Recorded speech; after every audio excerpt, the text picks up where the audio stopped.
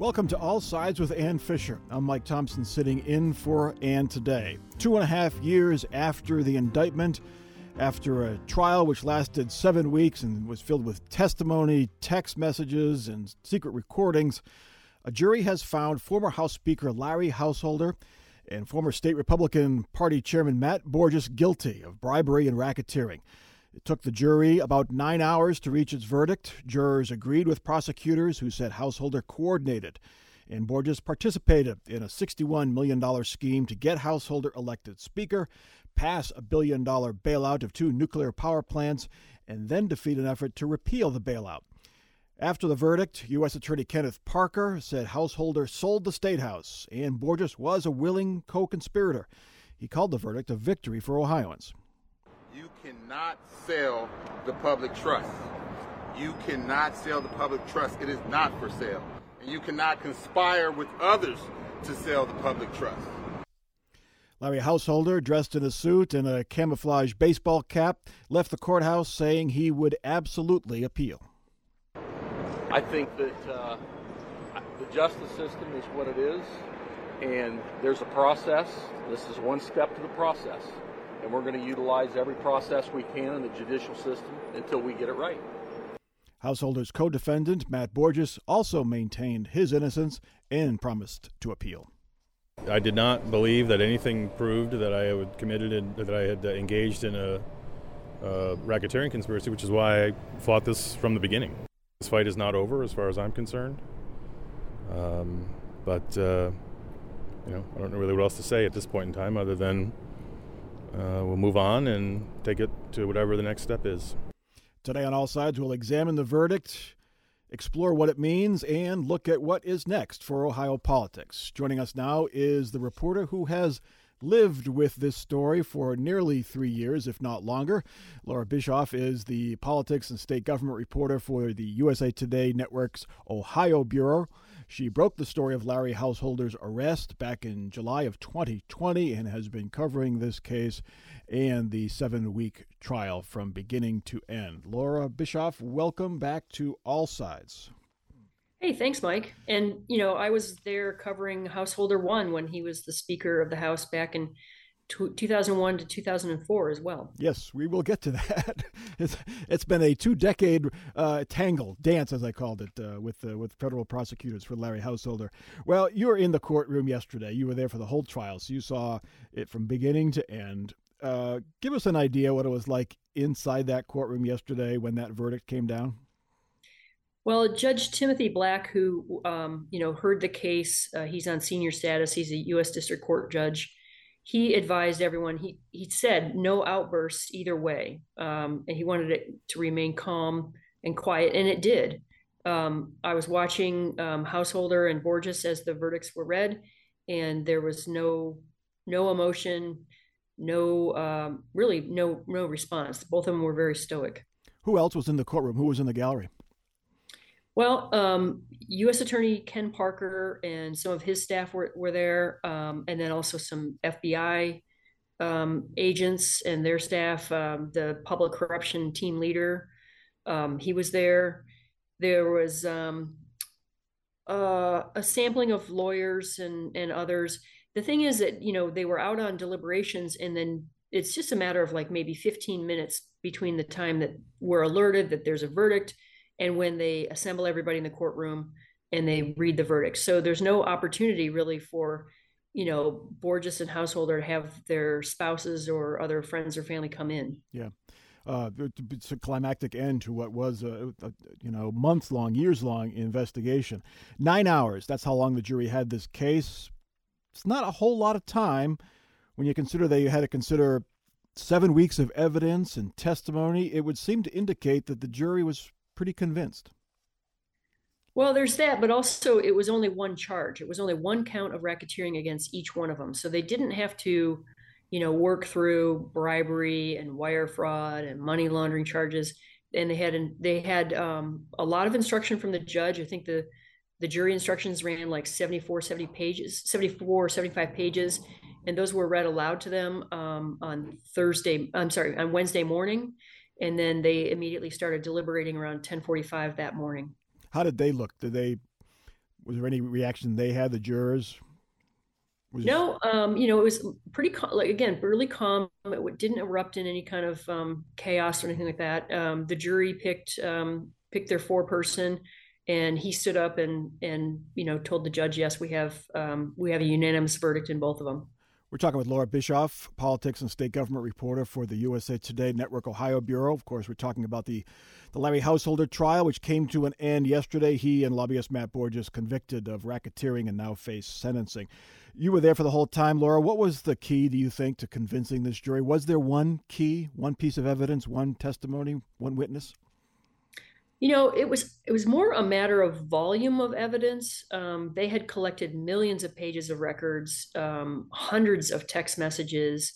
I think the fact that FirstEnergy signed a deferred prosecution agreement in July of 2021 and then turned over all these text messages from their executives, a lot of those text messages surfaced and they've used those in the trial. Larry Householder deleted a lot of stuff off of his phone. And so had it not been backed up by FirstEnergy on those corporate phones, those messages might not have been available. And also, I think that in general, they had like a huge volume, and these were really big numbers. $61 million in bribes, $1.3 billion bailout, 4.5 million Ohio customers, or 4.5 million, Bob and Betty Buckeyes. Yeah. Were impacted by this. And the secret recordings, the scene of at a $2,500 or $2,400, dinner at a suburban Columbus private restaurant, sliding an envelope across a table and with a $400,000 check in it, that type of scene has to stick in a jury's mind. Yeah, I think the private dinner at the private dining club, that had the best audio, actually. The FBI is kind of terrible about picking good places to have secret recordings made, because let me tell you, there was a lot of background noise in a lot of the other recordings, but that one was super clear. And then, they had Juan Cespedes describing the $400,000 check being delivered to Larry Householder. It was made out to Generation Now, and lobbyist Bob Klafke, who denies this account, but Cespedes says that Klafke slid it across the table and said, our clients, FirstEnergy Solutions, really care about their issue. And Householder peeked in the envelope, looked at the number, and said, well, yes, they do. Mm-hmm. That was a key meeting. The whole flying on the FirstEnergy jet to Washington, D.C., there was a lot of time spent by the defense fighting over whether or not Chuck Jones arrived on the 18th or the 19th, and whether or not Jeff Longstreth's recollection of a dinner on the 18th in which Chuck was there or not there, etc. The defense, I think that they were trying to kick up some dust and cast some doubt, get some reasonable doubt about the veracity of some of these details. But in the long run, I think it was just the volume of evidence that really convinced the jurors. Of course, Larry Householder himself took the stand in his own defense, which is always risky. Many times defendants choose not to do that. His co-defendant, Matt Borges, chose not to do that. He testified. From what we read from your descriptions, he seemed to perhaps win over the jury the first day, but the cross-examination was a different story. Yeah, absolutely. I think the Householder, he's a very skilled communicator. He's spent his entire career convincing people of his ideas and to join his team and to donate to his campaigns. And so I think that was, sort of his play, was to appeal to the jury and to explain why he did what he did, why he backed House Bill 6, why he wanted to be Speaker of the House. He said he wanted to return to politics to deal with the divisiveness in politics. And then the next day, Emily Gladfelter, who is an assistant U.S. attorney, who's got some big wins under her belt, she did the cross-examination, and it was relentless. And she asked Larry Householder, you said you wanted to return to deal with divisiveness, and he said, yeah. And then she's like, okay, let's roll the tape. And they played a clip of him saying, if you F with us, we're going to F your kids. And that is obviously divisive. Yeah. He was a polarizing figure, throughout his tenure. I think that we can say that on the record. He filmed a TV commercial where he shot a television with a shotgun when he was running for his seat back in, I don't know what it was, 5-6 years ago. The sentencing is next. A white collar crime in federal court moves at a snail's pace. So it's going to be several months, correct, before we hear how long a prison sentence they get? Yeah, so the pre-sentencing report usually takes 60 to 90 days. So, we're talking like 3 months before that is complete. And then the sentencing will be done by Judge Black, who heard the case.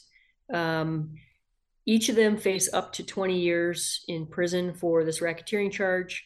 And then there's federal sentencing guidelines. I'm not really all that familiar with it, but I do know that, it's based on whether or not you have prior convictions, if you cooperate, which these guys, neither of them did, etc. So it's up to Judge Black to do the sentence. Yeah, you have to think if the prosecutors are calling this the largest scandal in the state's history, they would probably ask for the maximum for Larry Householder anyway. Don't prosecutors always ask for the maximum? Yeah, that's true. They start at the top and work their way down. This case is not over, though. A lot of names still out there. Sam Randazzo, the FBI raided his Columbus home a few years ago. He was the former chair of the Public Utilities Commission, which regulates utilities in the state. He has not been charged.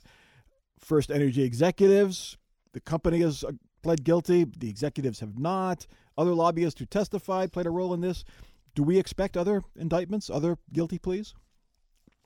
I asked U.S. Attorney Ken Parker about that, and he refused to answer even a no comment. He just said thank you and went on to some more not relevant comments to the question.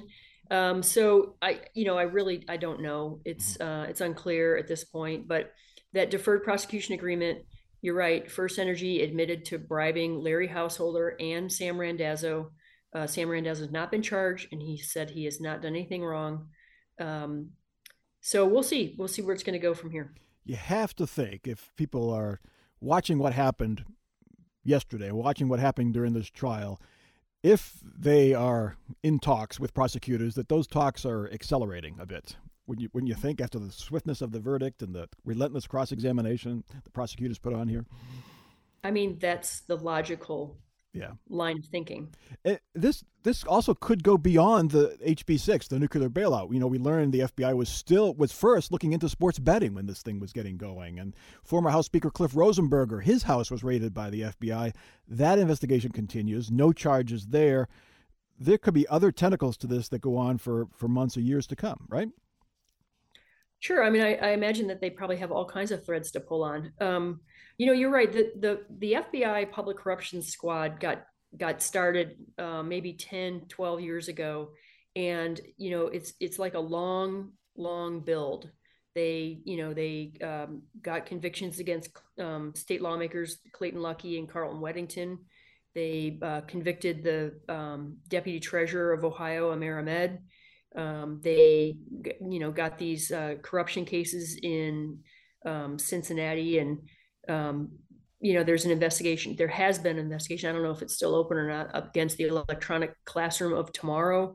They have been looking at Cliff Rosenberger for almost 5 years now. It's coming up on 5 years in April since his resignation, and so the question is whether or not the feds are going to clear him or what. Just seems kind of unfair to have that hanging out over his head all these years. And then, the House Bill 6 case. And so I really think this is the House Bill 6 case is sort of like the culmination of all of the work and groundwork that the feds have been putting into public corruption cases. Yeah, this was a big one. And it hit with a big splash at the State House when it broke, and now a guilty verdict. We saw during this trial, thanks to your reporting, the reporting of others, and the testimony, we saw behind the curtain the unpleasant side of politics, the role that money plays in politics, big money plays in politics. You've covered the State House for a long time. There's calls for reform. Do you think there's any impetus to get it done this time? I don't know. I mean, certainly if anything could prompt reform. This could be it. However, dark money is legal and it can be used in a legal fashion. And I guess this kind of like draws a clear, bright line of what you can and can't do with dark money. You can't enrich yourself. It can't be of such an enormous amount. It can't be in exchange for legislation. And you're right. This did kind of pull the curtain back on the politics and the fundraising and the whole scenario. And it was a couple of times in the recordings played where these players were they were worried that journalists were going to find out about what was going on. Randy Ludlow's from the Dispatch. Yeah, you got a shout out or two. Yep, my name. I got a cameo in there too. That's right. And it really speaks volumes to the fact that we need more eyes on the State House, not fewer. And good journalism matters. And for all of you listeners out there, if you're not subscribing, do it now. Yep. Thank you, Laura. Thanks for your wonderful reporting. You have basically lived in Cincinnati for the past 2 months, so we welcome you back to Central Ohio. And again, we appreciate, with no cameras in the courtroom, we really rely on reporters like yourself to let us know what was going on. You did a terrific job, and we appreciate that. And we appreciate you joining us here on All Sides. Yeah, my pleasure. When we come back, we'll get a former prosecutor's look at some of the legal maneuvering that happened during the trial and what might happen next. That's when All Sides continues on 89.7 NPR News.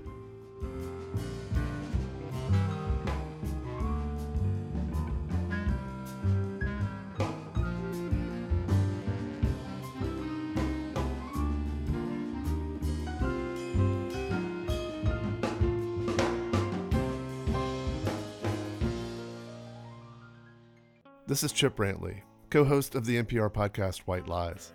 Before we found the man in Vancouver, before we sued the State Department, before we snuck into the graveyard of a federal penitentiary, all we had were the photographs.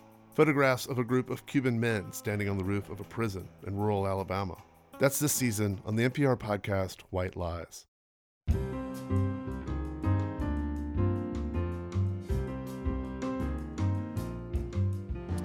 This is All Sides with Ann Fisher. I'm Mike Thompson sitting in for Ann today. The biggest public corruption case in state history has ended, with a federal jury finding both former Ohio House Speaker Larry Householder and the ex-chair of the Ohio Republican Party, Matt Borges, guilty of racketeering.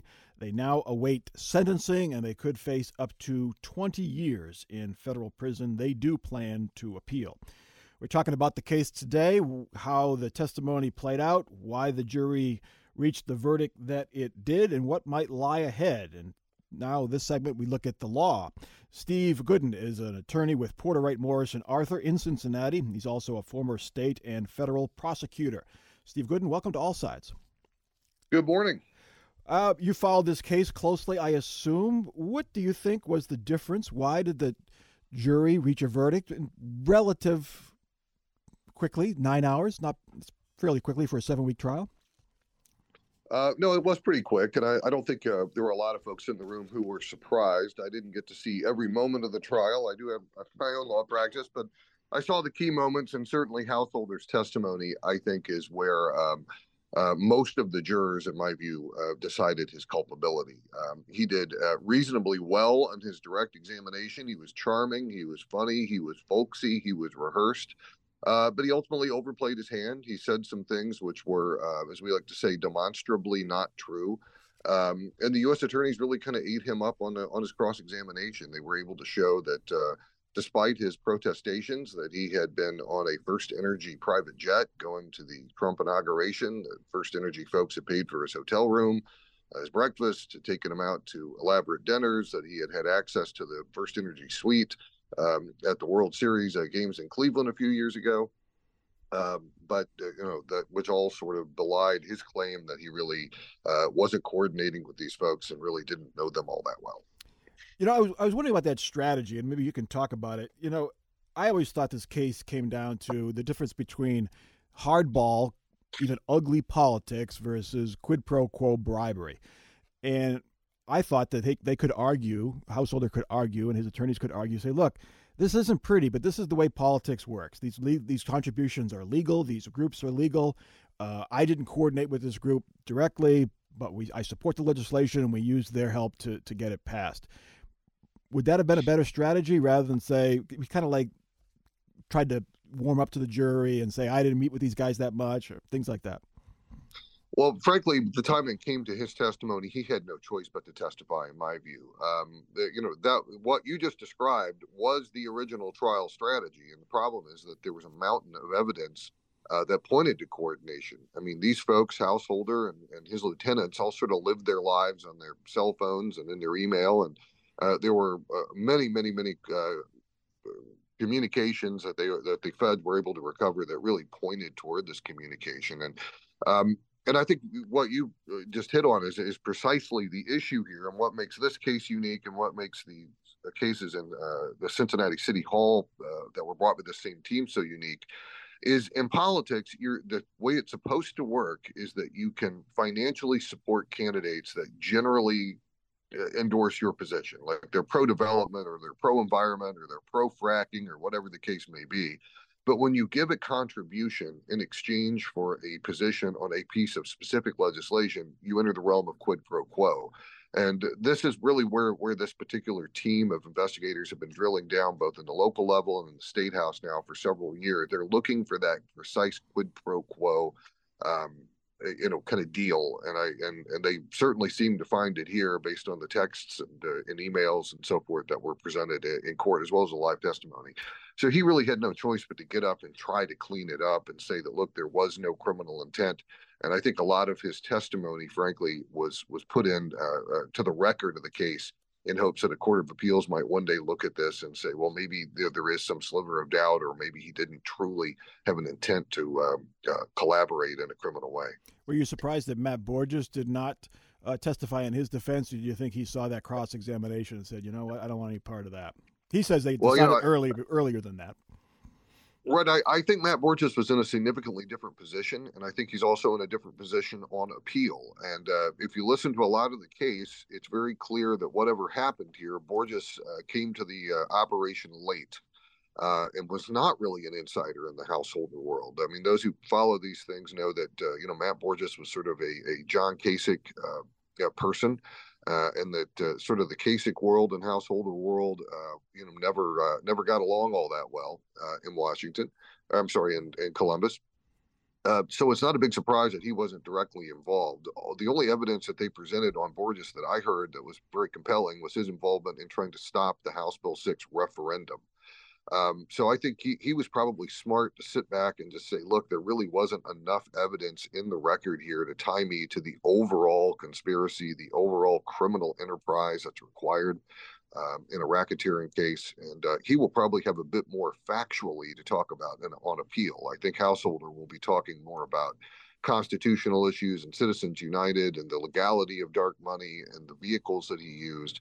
But I think Borges will have some things to talk about factually on appeal as to whether or not he was truly a main player in the enterprise. Speaking of the appeal, Householder's attorneys were accusing the judge of bias. They said Timothy Black, he ran for Ohio Supreme Court way back in 2000, and apparently Larry Householder worked for his opponent, and because of that, Black still holds a grudge against Larry Householder. They complained that the judge was tough on them during the trial. At one point, outside the jury's presence, he admonished them for clicking pens and making faces. Is that grounds for an appeal? Well, they'll sure try, but I don't think it will go anywhere, to be frank. I mean, I practice law in the federal courts here in Cincinnati, and I've tried many cases in front of Judge Black, and I know his Larry Householder's attorneys are not from this area, but I've got news for them. Judge Black is hard on everyone. He's been hard on me. He's a great judge. He's known as being very, very fair. And yes, I believe they did try to, his team did try to introduce some, sort of some politics and the hint of bias into the trial. I mean, he was an Obama appointee, but I don't think that means anything here at all. It is a very, very, very high bar to try to prove that a judge abused his discretion and somehow tainted the evidence that was presented. I think that's going to be a very difficult argument to make on appeal. That doesn't mean they won't try. If I were handling the Householder appeal, I would focus on the mechanics of the racketeering statute. This is really the first time that any of my colleagues can tell that the racketeering law, the federal racketeering law anyway, has been used in this political context. And it will get some appellate scrutiny just because of that, because it is a somewhat novel theory of kind of arguing that a 501c4 and a political action committee and that so elected officials can form an enterprise that is basically to be treated like a gang or organized crime or mafia under that statute, which is really what it was designed to attack. So I would take a much more piecemeal and detailed attack on the statute and its application to these facts, rather than trying to argue nothing went wrong. But you're right. I think they will go after the judge in the appeal, but I don't think that goes anywhere. What do you think? Do you think that the racketeering statute was used appropriately here? That it was a criminal enterprise? I mean, as you said, it's usually been used for, organized crime, mafia, those types of things. But this was an organized, but is a political organization. Well, I think they made a very compelling argument on behalf of the government that it is appropriate. In fact, if having watched the closing statements or most of the closing statements, it was very clear that in the room that folks felt that Householder had been convicted by his own testimony and cross-examination, that he had overplayed his hand, and the case was sort of over. And it felt as though the prosecutors in their closing statements were basically justifying the use of the RICO/racketeering statute to the Court of Appeals. Like we're going to put this in the record, so whoever looks at these transcripts one day understands our theory of the case and understands what we're doing. It was almost like they were talking past the jury and going on and starting to preserve and make their appellate arguments. So that's certainly going to be fertile ground for debate and discussion. But no, I believe that as a matter of law, if I were looking at this with my legal hat on, no, I think it's very appropriate what they've done here. Their theory of the case is unique and a little novel, but strong. And again, it all flows from the quid pro quo. If there is some sort of predicate criminal offense, some sort of basic offense, typically it's bribery, or in a typical RICO case, it's the drug distribution or human trafficking or something of that nature. But as long as there is some crime from which the enterprise flows and which the enterprise supports, you have a legal argument that the statute's being used appropriately. And I think that's, again, I think those are the kinds of arguments we're going to be seeing up at the Sixth Circuit. Do you think other prosecutors around the country, we're talking with Steve Gooden, he's an attorney with Porter, Wright, Morris, and Arthur in Cincinnati. He's a former state and federal prosecutor. We're talking, about, of course, about the Larry Householder guilty verdict yesterday. Also, Matt Borges, lobbyist, found guilty yesterday down in Cincinnati in that huge House Bill 6 bribery case. Steve, do you think other prosecutors will see the success of this case and say, you know what, when we look at public corruption, we're going to go this route? I do. I think it's going to be, I think it really is the beginning of what could be a sea change in how these cases are viewed nationally. And one of the things that's fascinated me about this is how much national press this case has gotten. Here in Cincinnati, it's been followed, but not as closely. It's not been front page news, as it were. But the Wall Street Journal, the New York Times, it is front page news. It really does go to the role of money in politics. It really does go to this idea that and the sort of post-Citizens United framework, whether or not practices have emerged that are just lax and are adverse to the public interest in some way. And it does point to, particularly if the Court of Appeals upholds the use of the racketeering laws in this context, I do think it will change the way some prosecutors think about these things. What kind of sentences do you think these two men will receive? They face up to 20 years. This is their first conviction, but it is the largest, prosecutors say, largest scandal in Ohio history. Well, it's going to be a tough call for the judge. The federal sentencing guidelines, as your other guest alluded to, are relatively complex. In state court, it's pretty simple. You have a range and factors to consider. In federal court, you get credit, both good and bad. My best guess is that these guys are going to fall right in the middle of the range. I would not be surprised to see a sentence in the 8 to 10 year range. I say that because there is no, the big mitigating factors are typically cooperation, remorse, efforts to mitigate the effect of what happened. And after you denied what happened for 6 weeks in front of a jury, it's going to be very, very difficult to convince any judge, much less this judge, that you have some sort of genuine remorse and concern for what has occurred. But also, the judge is allowed to take into account the deterrent effect that a sentence might have and how the public might view it. So I think anything that would look like a slap on the wrist after this trial and after everything that came out would undermine that. So I think the judge also will be mindful of, and legally should be mindful of, or must be mindful of, how the public would perceive this sentence. For the folks involved in this case, those who were charged, Larry Householder, Matt Borges, who were convicted yesterday by a jury, Juan Cespedes and Jeff Longstreth, who pleaded guilty and cooperated, then Neil Clark, the lobbyist who took his own life while waiting for this trial. The case for those folks pending appeal is over, but there are other folks out there. Sam Randazzo, former head of the Utilities Commission, other executives at First Energy, who the company admits that they had bribed or used money for influence. What do you think happens to those folks? Will there be more indictments, more guilty pleas, do you think? I mean, I really can't speculate in any kind of, informed way on that. I would just say, as having worked in a U.S. Attorney's office and having worked in the state prosecutor's office, it would be, in my mind, kind of unlikely to go ahead and take a case like this to trial and then indict other folks under the same theory after they've heard all the evidence and after they've seen all the trial strategy and what have you. I mean, the typical practice would be to indict everyone at once so that they're all in the same position. Also, there may be issues, but we don't know if there are any kind of tolling agreements or anything that have been executed. But what is that? What is a tolling agreement? It pertains to the statute of limitations on these offenses. So, sometimes, you have to bring them in a certain amount of time. Usually it's in the 4 to 6 range under the federal laws. Mm-hmm. So, a tolling agreement basically says, look, I know you're out of time to prosecute me, but we're still talking and I'm tolling the statute of limitations. So we're not privy to any of that. And that's not unusual, but I would be a little surprised if there were additional indictments related precisely to this series of allegations, but one never knows. And the U.S. attorney here, Ken Parker, was playing it all very, very close to his chest. From a fairness standpoint, if you convict someone of accepting a bribe, don't you also have to charge the person who gave him the bribe? Not always. I mean, from a what we're talking about, legalness versus actual human fairness. Unfortunately, those two things don't always go together. There was every indication in this trial that the folks at First Energy have, in one way or another, accepted responsibility for their actions. They paid a large corporate fine. There were folks from First Energy who testified on behalf of the government. So no, they cooperated pretty significantly, and it looks as though the company's paid a pretty high price. I know some of the folks have lost their employment there. The feds are the federal prosecutors are well within their discretion to say that that's good enough. Okay.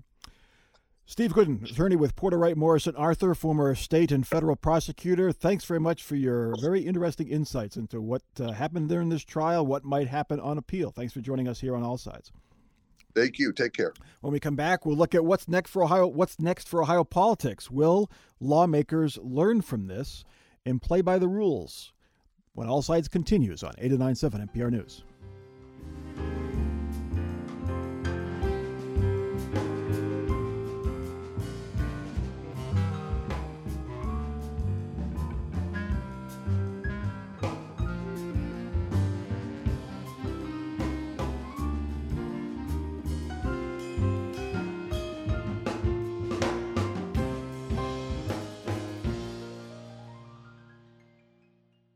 This is Chip Brantley, co-host of the NPR podcast White Lies.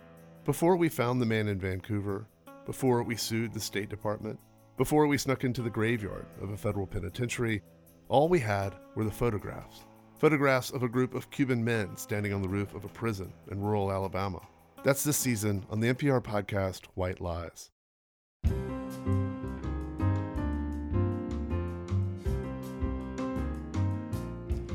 This is All Sides with Ann Fisher. I'm Mike Thompson sitting in for Ann today. The biggest public corruption case in state history is over. Yesterday, a federal jury found both former Ohio House Speaker Larry Householder and lobbyist and ex-chair of the Ohio GOP, Matt Borges, guilty of racketeering. They now await sentencing. They face up to 20 years in prison. They plan to appeal, But this 7-week trial has really pulled back the curtain as to how laws are made or sometimes made at the Ohio State House, and what was behind that curtain was not pretty.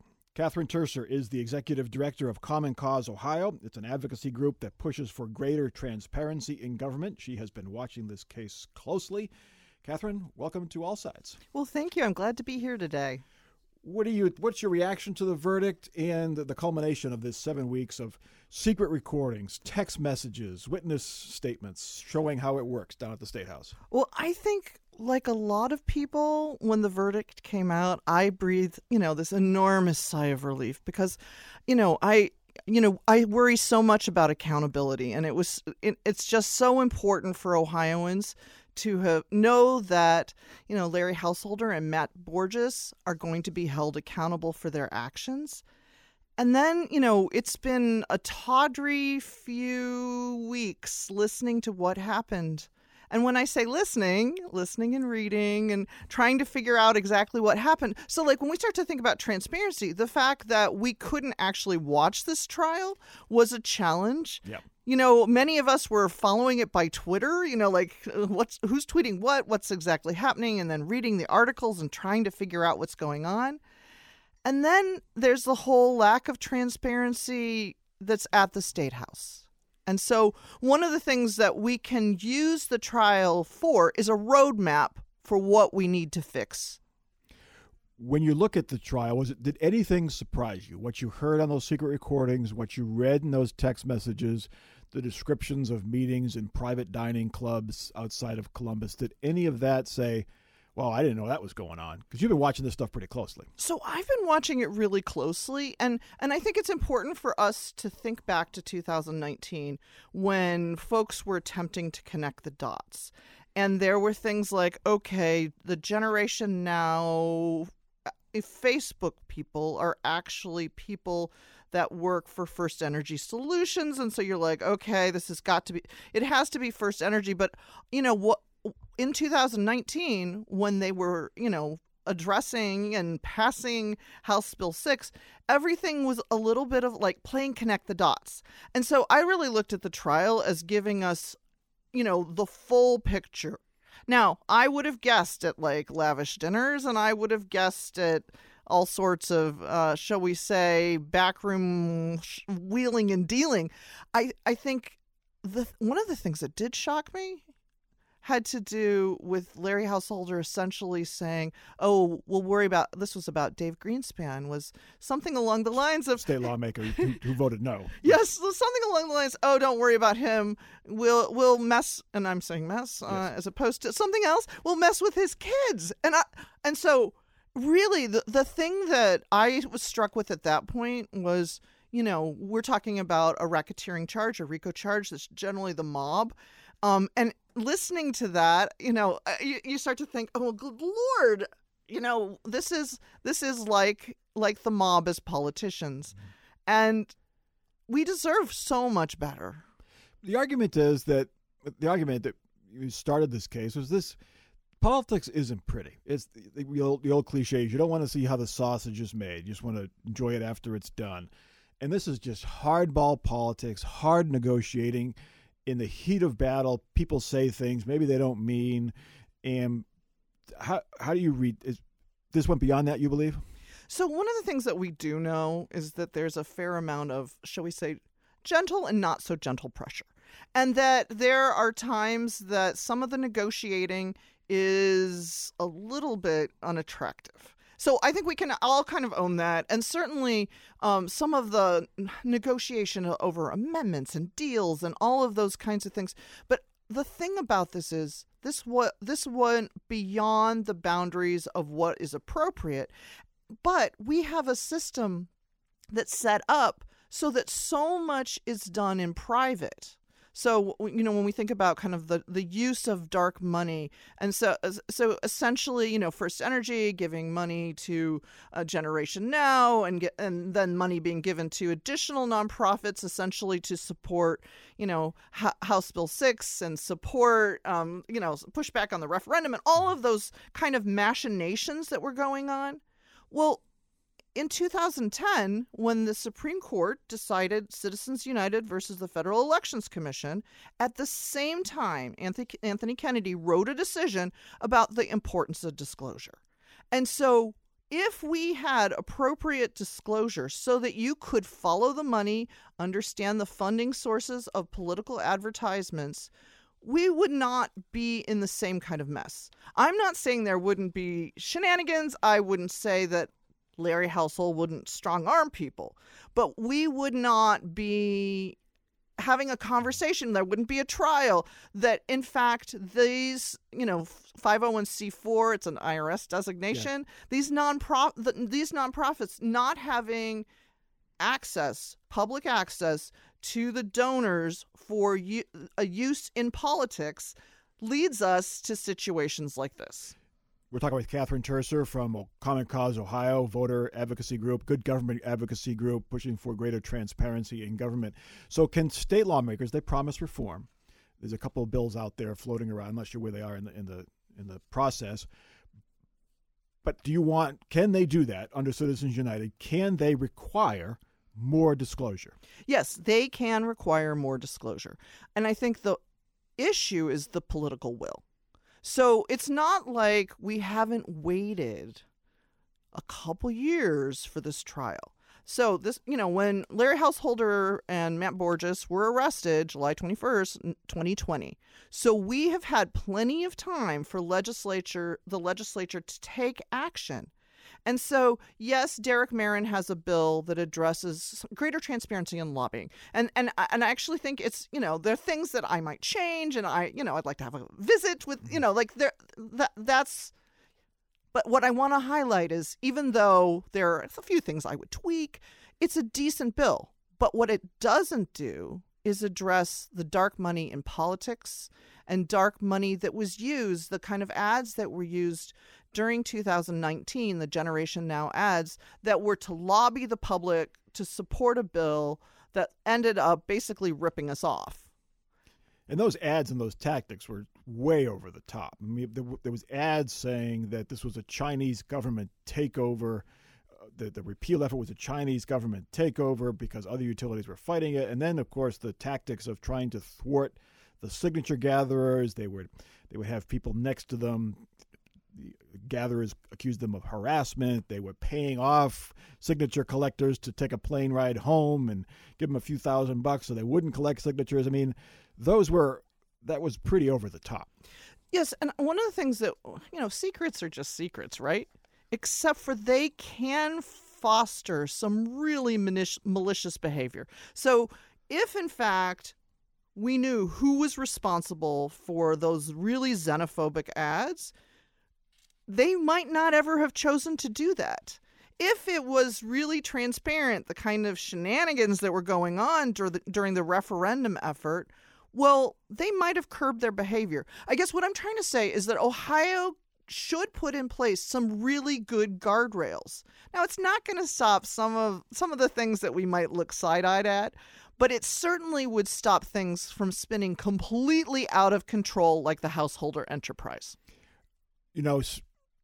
Governor DeWine, we asked for comment from him yesterday, and through his spokesman, he said no comment, which we thought was kind of surprising. Usually he's pretty forthcoming when asked a question. You surprised that he didn't at least say, we respect the jury's decision, what Larry Householder and Matt Borges did was wrong, we need to learn from it and move on? He didn't even say that. I think it's incredibly sad, because we need the governor to really be forceful about the importance of rule of law.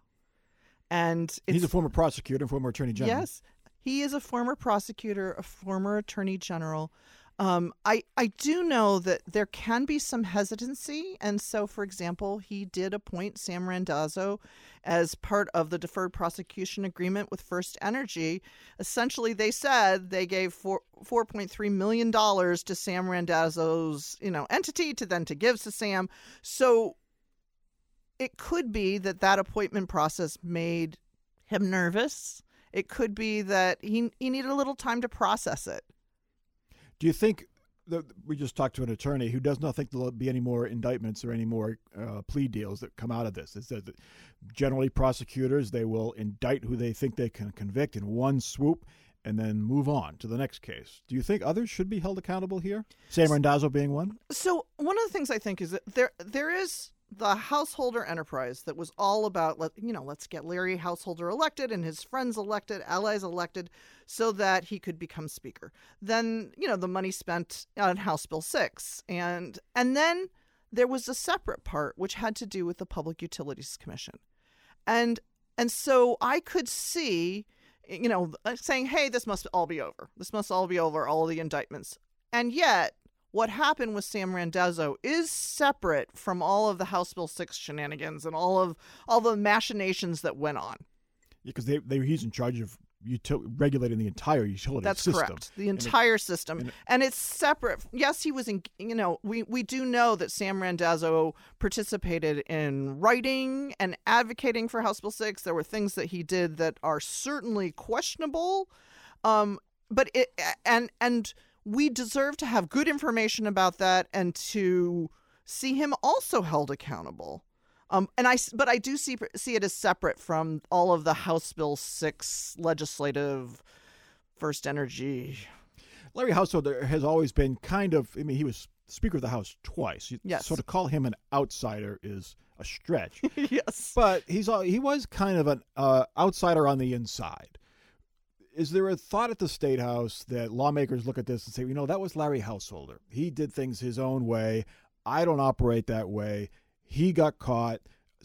That's him. I don't have to change the way I do business.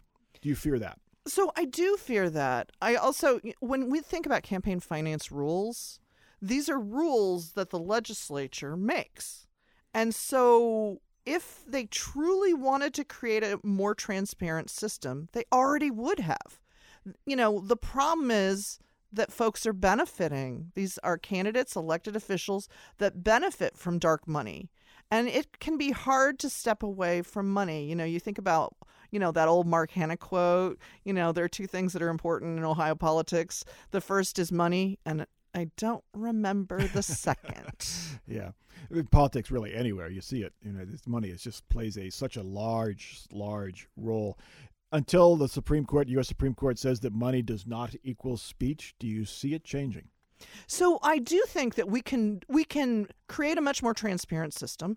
I do think we also should be having conversations about, whether money actually is speech. One of the things that we do know is when we are in person, we know how to regulate speech. You go to a hearing, a public hearing at the State House, you're given approximately 5 minutes. Mm-hmm. That's a way of regulating speech. I went to a hearing once where I hit a banner and I brought it in and we unveiled it and the sergeant at arms took away our speech that was on the banner. Yeah. And so if we can regulate speech when we're in person, we can regulate speech that is spent in elections. To use your 5-minute metaphor, you got 5 minutes, but your opponent got 5 minutes. If your opponent has $100 million and you have $1 million, that person has much more availability for speech than you do. And so many of us don't have $1 million. Yes, I'm using round numbers there, but yes, indeed. This case was huge. We talked about it a lot. You paid very close attention to it. It barely got mentioned in the campaign last fall. I'm not sure how many people are paying attention to it now. You call for transparency, but if people are not motivated to look at what is hopefully newly transparent, will it matter? Why don't people care about this case? So I think that we are really challenged right now, and it has to do with the change in the press and how much kind of access to information there actually is. And, I am hopeful because we're talking about $60 million. We're talking about an enormous bribery scandal, this enormous corruption case. This is the time that we should all be paying attention. And, we're going into Sunshine Week. And, one of the things that we can all do as, citizens of Ohio, voters in Ohio, is to start to really pay as much attention as we can to the State House and to what's happening in local government. we are part of the solution here. Transparency doesn't work unless it's both meaningful and people are taking advantage of it. Yeah. Now, I do believe if you create a greater transparency when it comes to those 501c4s, that transparency would also be available to stockholders. Yes. And they will care, and stockholders do pay really good attention. And so, there's the pragmatic part of me says, that may make a difference. Is it actually in the corporation's best interest to be engaging in this kind of political process? Yes. I guess if it leads to higher profits, then the shareholders are good. But if it leads to bad publicity and lower profits, then certainly not. Sunshine is the best disinfectant, and we got a lot of sunshine, even though we couldn't actually see it happen in federal court during this trial. So we'll see if it has any impact on Ohio politics. Thanks for joining us, Catherine, on All Sides with Ann Fisher. Thank you much.